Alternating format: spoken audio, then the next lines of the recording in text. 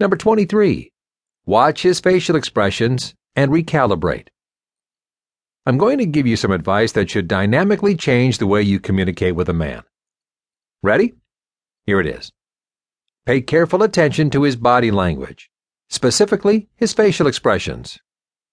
One thing that my wife has learned about me is my facial expressions and how to use it to navigate a conversation. To get her way, of course. When we first started out together, being her passionate self, she wouldn't pay close attention to how what she was saying was affecting me. If she hit a sensitive issue for me by mistake, she wouldn't notice it because she'd be too caught up in her own emotions, trying to say what's on her mind no matter what. As she began to figure out what makes me tick and what turned me off, she'd know if she touched on a sensitive issue just by watching my body language, specifically my facial expressions. If she did touch on a sensitive issue, she'd know whether or not to tread carefully, drop the issue, change the subject, or apologize. Over time, I noticed that her willingness to not go there made her much more attractive to me, and she wouldn't have been able to do so if she hadn't trained herself to take note of my facial expressions. That's the beautiful thing about loving your man.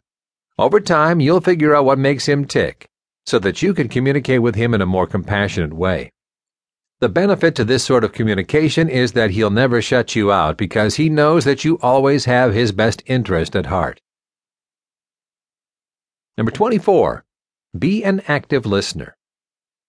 One of the most powerful communication techniques I've come across is called active listening. You can check that out on Wikipedia if you want more. I first heard about it in a phenomenal book by best-selling author, the late Stephen Covey, called The 7 Habits of Highly Effective People. Applied to communicating with a man, the skill of active listening is all about empathizing with your man and getting him to realize that you do empathize with him. It's the meaning behind the slang term, "Do you feel me?" When a man feels that you understand him, he drops all his defenses and communication flows effortlessly. Most people communicate by waiting to speak. They fill their mind with what they want to say to the other person instead of clearing their mind of their own thoughts to leave room for truly listening to what the other person is saying. The act of active listening requires you to listen attentively, then paraphrase and reflect on what he says while acknowledging how he feels without judgment or advice. Listen to that again. Paraphrase and reflect on what he says while acknowledging how he feels without judgment or advice. Here's an example of this in action. Let's say he comes home from work and says, I really hate my job.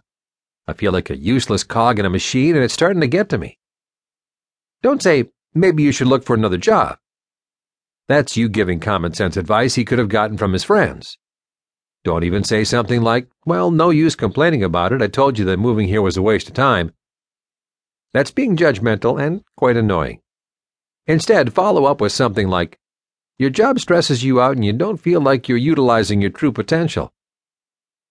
This response will get him to agree with you because you understand how he feels. He'll keep talking until 1. He chooses to talk about a solution, or 2. He realizes that he's just having a bad week, etc., and feels relieved to talk about it. It's a simple example, but it should get you started on the right path.